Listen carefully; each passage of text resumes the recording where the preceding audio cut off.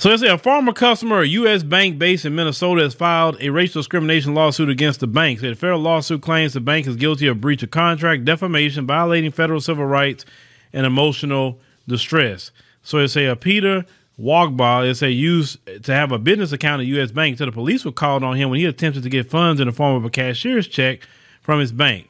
They say bank employees at a branch of Bloomington, Minnesota, repeatedly turned the customer away in December 2021. Despite Wogba having all the appropriate identification and sufficient funds in his U.S. Bank business account, tellers not only refused to serve him, but they actually called the police on him. He said if this was a white person, he said that person would have been treated differently than me. He said, I felt like I was treated as a criminal, even though I'm bringing in business. I'm doing business with them, and they want to change the way they treat people and the way they do business with black people. He said bank employees later apologized. He said, however, in court documents, U.S. Bank continues to deny racial discrimination despite other claims by black customers of racial discrimination. He said one of the customers, Joe Morrow, was arrested at a U.S. Bank in Columbus Heights, Minnesota in 2020 when he tried to cash a $900 check. Morrow said at the time that when the bank staff looked at the check, he knew they thought the valid check was fake. And said they were all looking at me and just staring at me and then looking at the check and then staring at me again and saying, I'm already knowing what they're thinking. He said that the check is fake. He said Morrow called the bank manager accusing him of trying to cash a fake check. And I do remember this story, actually. And it was a big old thing. The police came and all of that. And they said that U.S. Bank also settled a lawsuit against the bank for racial discrimination by the brother for an undisclosed amount. So they had to pay him.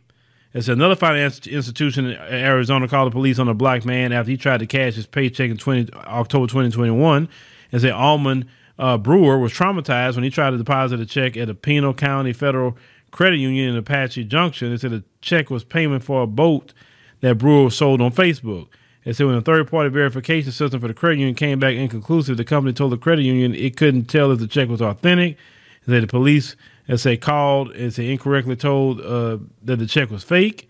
And say video footage showed him being detained by the police. Brewer said his race factored into a fraud accusation against him at the credit union.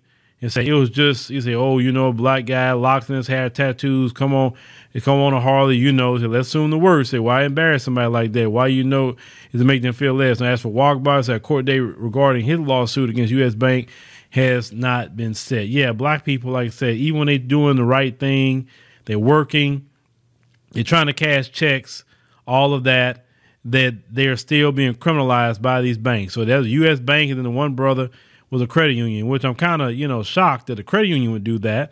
I said, because most of the time your credit unions are better than your banks, usually because the way they market, I know people, hell, I got a credit union, I got a, bank and all that stuff too. And credit union usually, treats you pretty good, but that's why I'm shocked to hear that.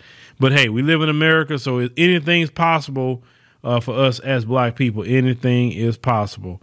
But y'all let me know what y'all think about, what happened with our brother here. He had to sue the bank and call the police on him and all of that. Like I said, this, it's so unfortunate that these things be happening to black people.